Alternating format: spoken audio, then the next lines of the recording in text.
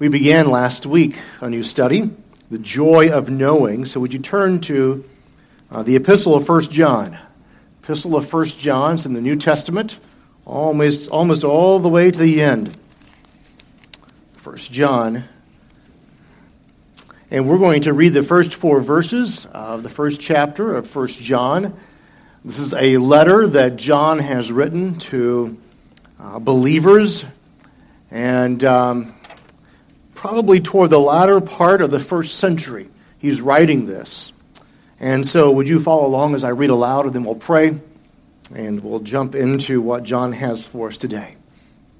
He begins, "What was from the beginning, what we have heard, what we have seen with our eyes, what we have looked at and touched with our hands concerning the word of life. And the life was manifested, and we have seen and testified and proclaimed to you the eternal life, which was with the Father and was manifested to us. So that we have seen and heard, we have proclaimed to you also, so that you too may have fellowship with us. And indeed our fellowship was with the Father and with his Son, Jesus Christ. These things we write, so that our joy may be made complete." Let's bow and ask God's help this morning. Gracious God, we are here today by your divine appointment. We thank you that you have brought us here today.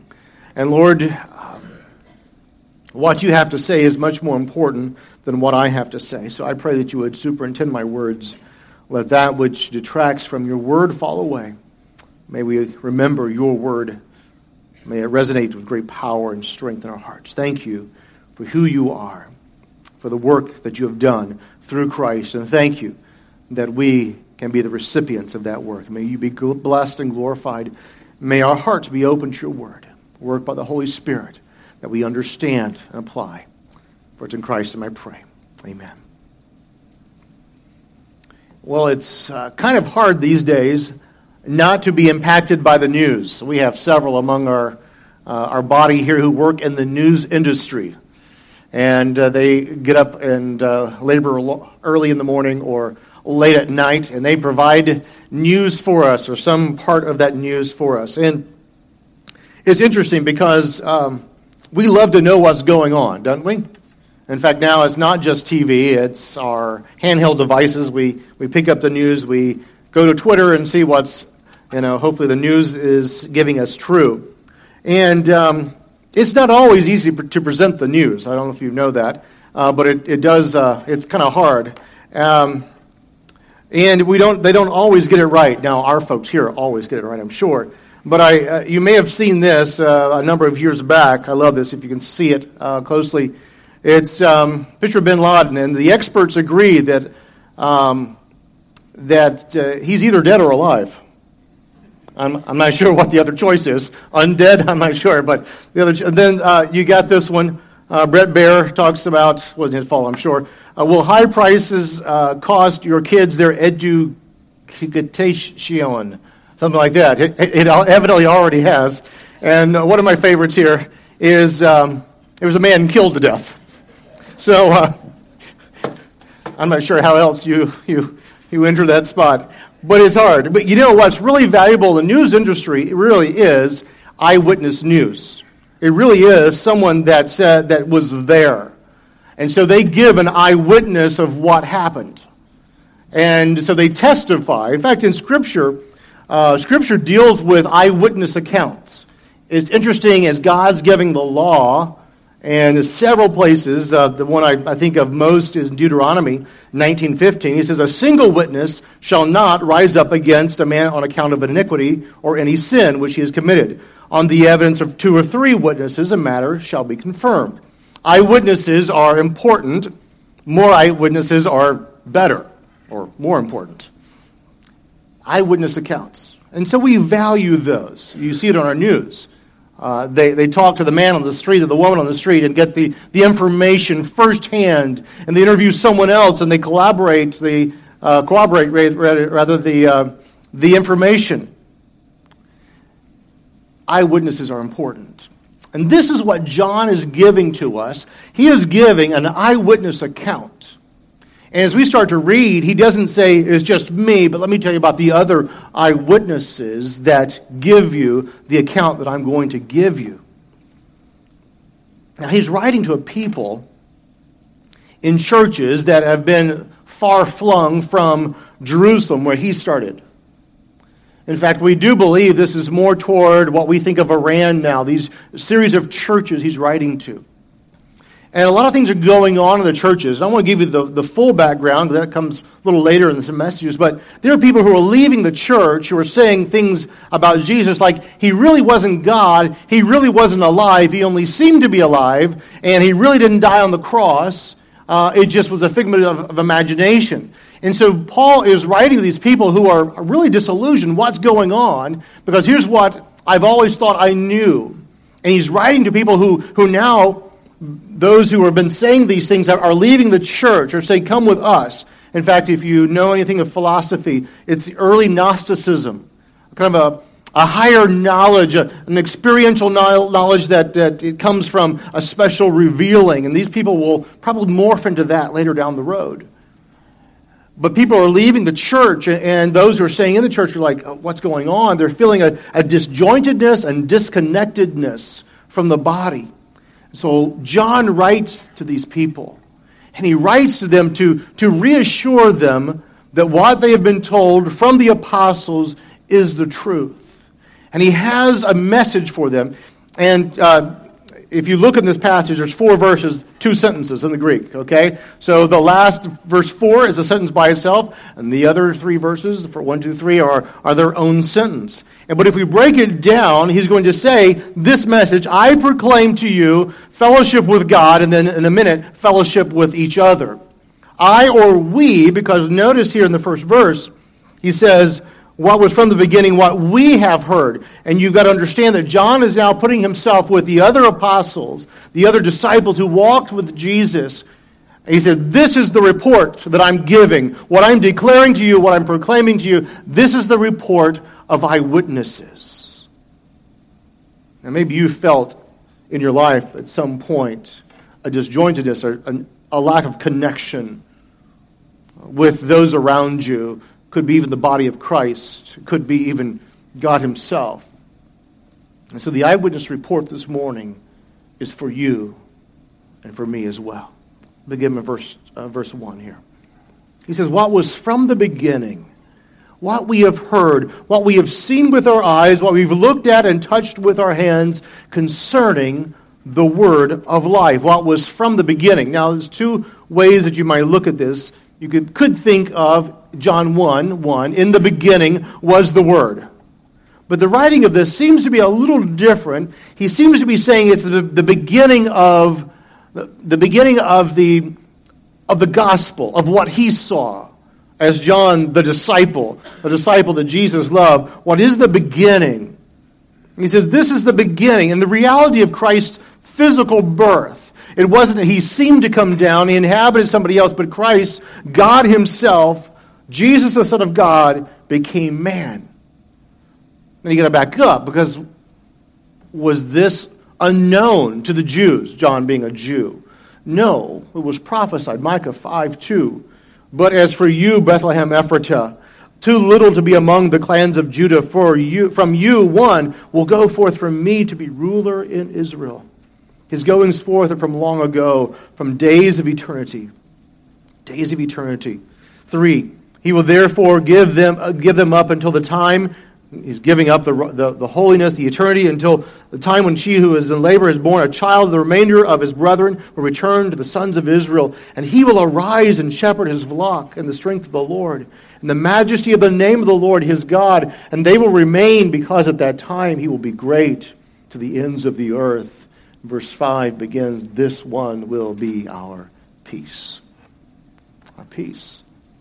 From the beginning of the world, the gospel plan was from God himself. It wasn't a, oops, what do I do now? God had planned this, knowing, this foreknowledge that man would sin. Provided a way. Christ came. Christ foretold of this. And so we have now, who is from the beginning, what we have heard. And you think of being John and the disciples. In fact, anyone in the crowds that follow Jesus, as they're listening to the words, they're hearing those things, they're actually seeing with their eyes. Okay, they're seeing the visual. Yes, I see this one. But then we've gained understanding. The mind's eye was opened up. And they're realizing, they're looking, they're understanding. And then it was that physical. We touched with our hands. We've worked together. We've walked together. We have been on a boat together. Well, Jesus was asleep and we were worrying because the winds and storms. But then we saw him speak a word, peace, be still. And the Sea of Galilee smoothed peace. And all was calm. We've looked at, we've touched, we've seen him. And let me tell you, John says, the witness is, this is the word of life. This is the one, the true God, the word of life. The word was made flesh, John writes in the Gospel 1 and verse 14. He was made flesh and dwelt among us. It was real. It wasn't a spirit. We touched him. We saw him. We heard him. He was real.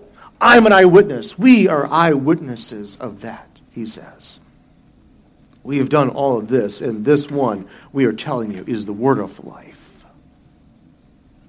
The word of life. Verse 2, he continues, and the life was manifested, was revealed to us. It was revealed. God didn't hide himself. God revealed himself to not only the disciples, but those who walked with him. He even revealed himself to the Pharisees, even though they rejected. He revealed himself there. They saw who he was. How do I know they saw who he was? Because there were Jews, the Pharisees and Jews that rejected him, that realized that he said he was God. They heard his voice. They heard what he said. They heard his assertions that he was the I am.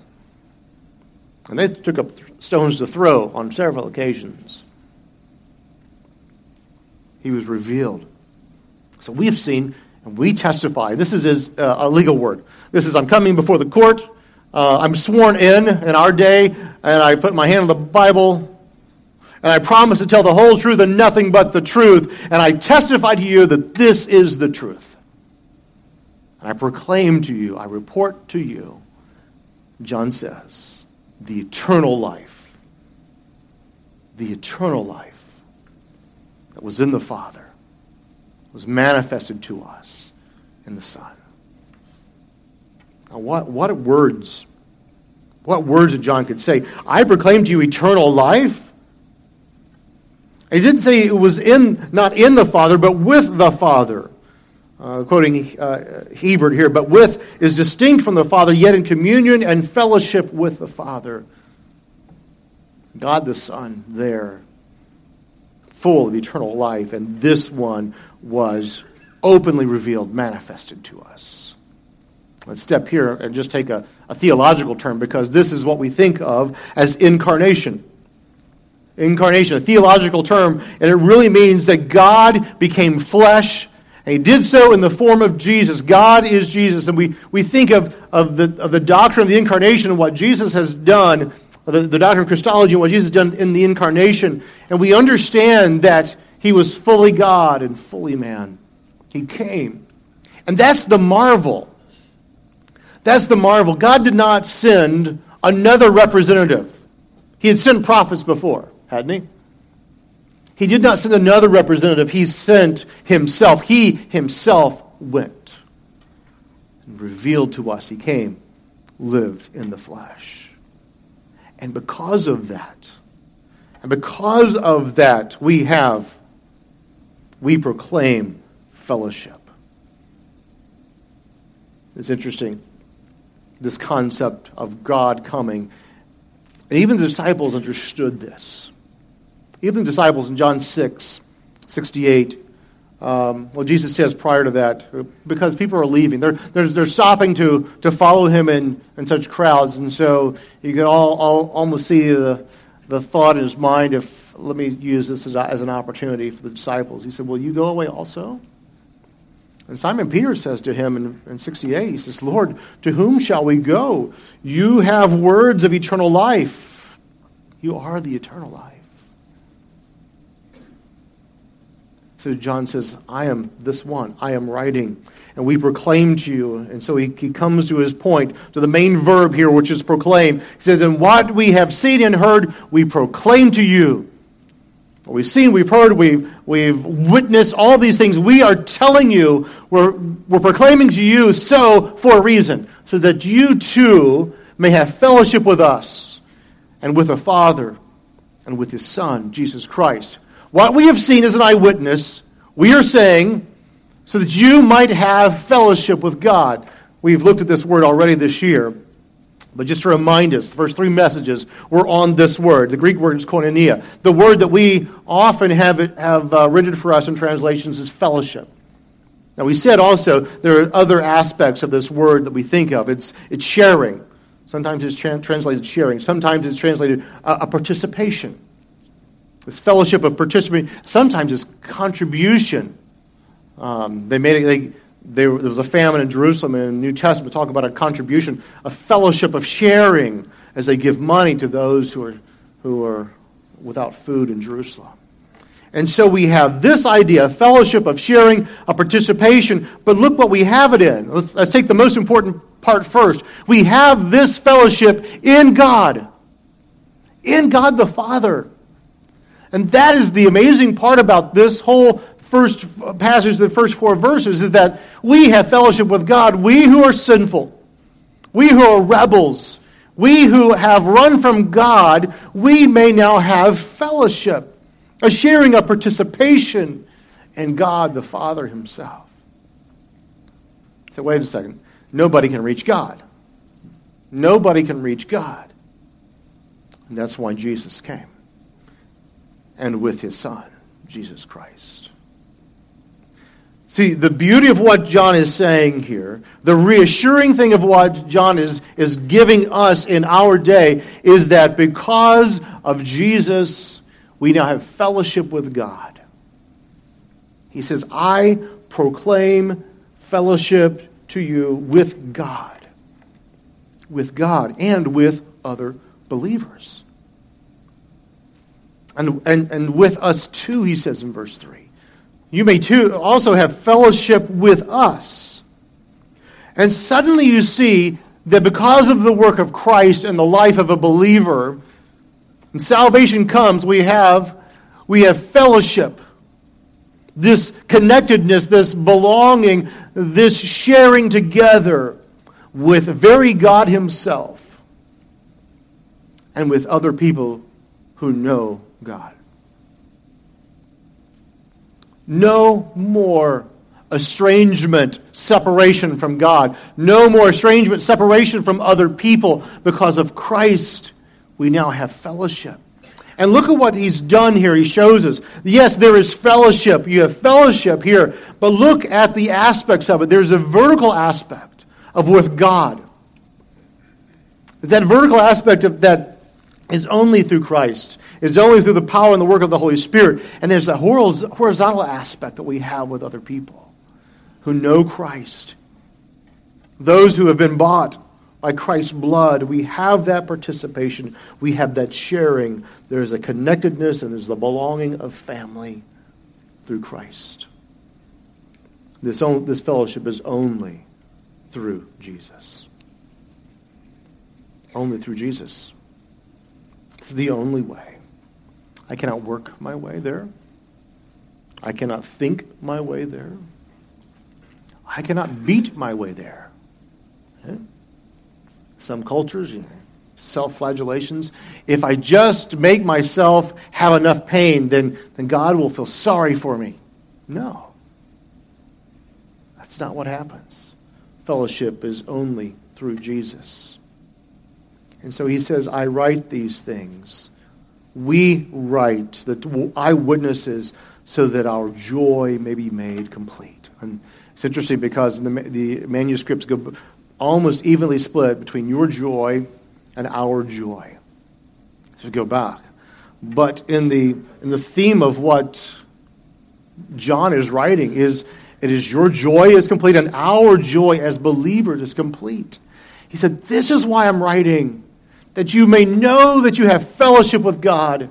You may know that you have fellowship with other believers, and it is only through Christ, and He has made that way for you. And so there is joy in knowing the fellowship with God and other people.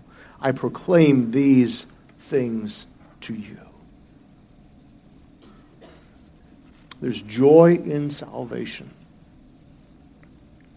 There's joy in fellowship with God. There are times that we're going to be estranged from people for whatever reason. We have a God who never leaves us nor forsakes us.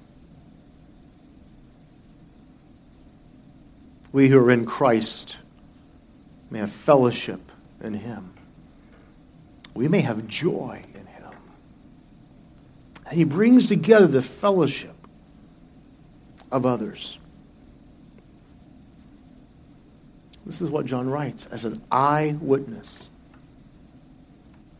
And for the more cynical among us, you may be saying now, so what? So what does this mean for me? Why should I care? Well, I think if you're here today, you do not know Jesus as your Savior, it has great hope for you. Because Jesus, God Himself, became flesh to pay our sin debt. Jesus went to the cross.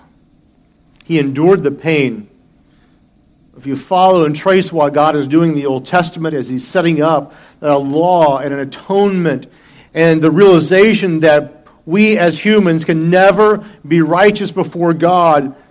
We cannot be right enough. And so there was the animal sacrifices. To our minds, they're almost barbaric, but we understand that when I sinned, someone paid the price. An animal died because of my sin, and that all pointed to the righteous, pure Lamb of God who would come and die upon the cross. And He came real. He had to be real flesh. He had to be sinless as a human to be the perfect sacrifice. And so He did, that you might have redemption from sin. Free us. He ransomed us from the chains that were binding us of a sin. So the joy for you today would be to know Jesus as your Savior. To realize there is no other way for you to reach God, but only through Jesus. That's the joy of knowing today for you. If you're here as a believer, know also that you, through Jesus, may have fellowship with God.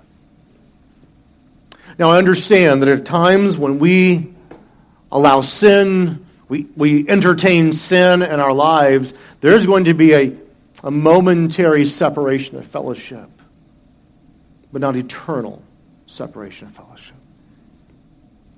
John will go later on and says, okay, if you are continually practicing sin, that's you're habitually practicing sin, then you probably didn't know God in the first place, didn't know Jesus in the first place. But for us who know Christ, we may have fellowship with Him. And so we live holy and righteously, not to earn something, but so that we do not break that fellowship because we desire the fellowship with God. And we can be in a room, lonely in a crowd of people, and know that our God loves us and cares for us. And our fellowship is with Him, and He strengthens and fortifies us. This is fellowship with God. How else would disciples speak of a Christ risen from the dead? They were eyewitnesses to His body in the grave, and now no longer in the grave. He had risen. Had they lied about it? Had they lied about it, they would not have maintained this eyewitness account. And as they lived their lives, as we see Christians living lives throughout the centuries, often in persecution for their faith in Christ, they are sustained by the fellowship they have with God. So for you who know Christ, it is the joy of knowing fellowship with God. The joy of knowing that He loves you and cares for you. But thirdly, you may now enjoy the fellowship of other believers. So I don't always have good results with that because we are sinful. You, me, all of us. But you see, and we will see as we kind of go through the rest of 1 John, we'll see that the fellowship with believers is important. That interconnectedness, and he calls on us to love one another. And the joy that we have from God, but also the joy that we have in knowing that we have fellowship with other believers propels us in our love for others. We don't always see love reciprocated, but he tells us to love others. And that fellowship is through Jesus. We have a common bond. How else could Jews converted to Christ, Jesus as the Messiah, how else could pagans worshiping many gods now converted to Jesus, totally disparate backgrounds, now come and commune and to be together in one church? Those who hated each other now are one through Christ. We may have fellowship. This morning, you and I may know the joy of fellowship with God, with other believers. And we know it because of the eyewitness account of the disciples and of John. So my question for you this morning is, how will you respond? How will you respond to God's word this morning? Say, Stacy, what is there for me to do? Well, it could be that you need Christ to work in your heart in salvation. It could be that the fellowship has been broken by sin, and you need to go on, as the later verses say, and confess, receive forgiveness. It could be that we restore fellowship in the body of Christ. Maybe there's some word that you've said that's not been good, or maybe been said to you, and just go to the brother and sister and say, hey, I love you. Let's work this out. Because the fellowship with God and with each other is too important to let it go. And most of all, this morning, there's a joy in knowing who our God is and what he has provided for us.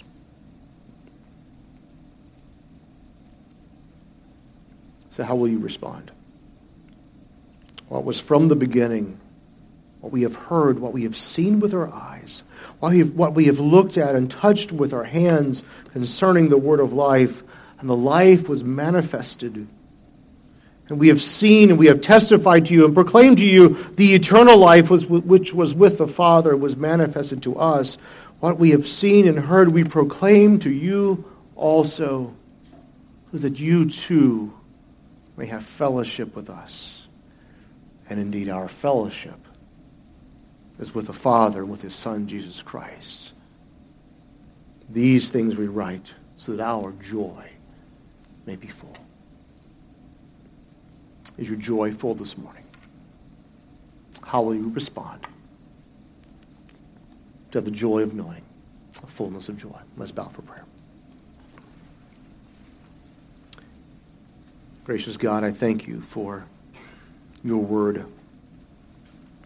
This morning, in 4 verses, we've seen the scope of the gospel from an eyewitness, from one who was there,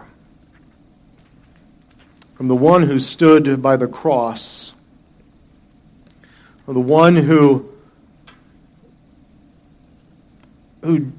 Lord, you said to take care of Mary, of the one who loved you as very few others loved.